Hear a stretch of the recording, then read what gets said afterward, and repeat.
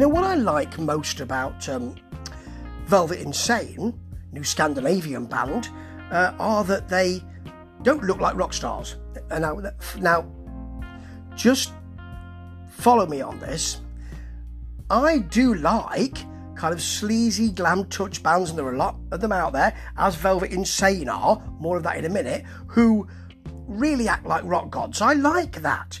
But, you know, there's a lot of those about, and what you've got with Velvet Insane and main man Jesper Lindgren is that he likes the camera rather enjoys him as well, but at no point do you feel, I couldn't go up and talk to him, I couldn't have a chat with him, he doesn't seem approachable, he's a rock god. No, this is the kind of easy feel that they really work with. Their album, their debut album, Rock and Roll Glitter Suit, is a great glam feel, but it's not souped up.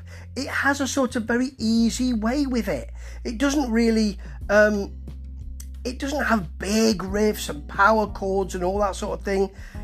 It's easy, it's sweet, it has a touch of sleaze about it. It doesn't sound like The Sweet, and for that, much thanks, because there's loads of other people who do. And this track, which is called Ride the Skyways, is very simple. Riding the Skyway, should I say, is very simple to like, very easy to get into, lots of air in it. It's not complicated at all. It's got a nice riff, glam guitars, a big sing-along chorus that, you know, when you're in the club or the pub, you can have a right go with your mates with. There's a good clap-along section that people who haven't got a good voice can have a good go with as well. It's light, it's fun, and quite a lot of the album is like this.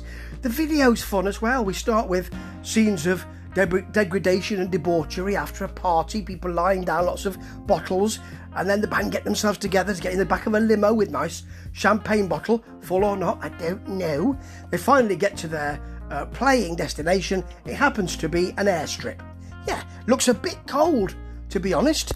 Doesn't look like they're having a great time there. They're all in their rock gear, you know, tight pants and tight trousers, should I say, and fake fur jackets, all that kind of stuff. But it doesn't look like it's completely. Doesn't look like it's a humid day. Let's put it that way. And the whole thing is recorded and filmed in a sort of washed out feel. So, you know, it's a bit odd, but it's really fun. And that's what the album is as well.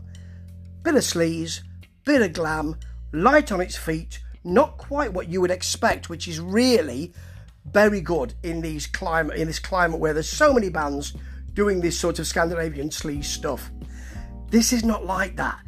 It's got just enough to hook you into that, but then it takes you somewhere else, and that is great to hear. Do pick the album up, do watch the video. You won't be disappointed. Ta-ta.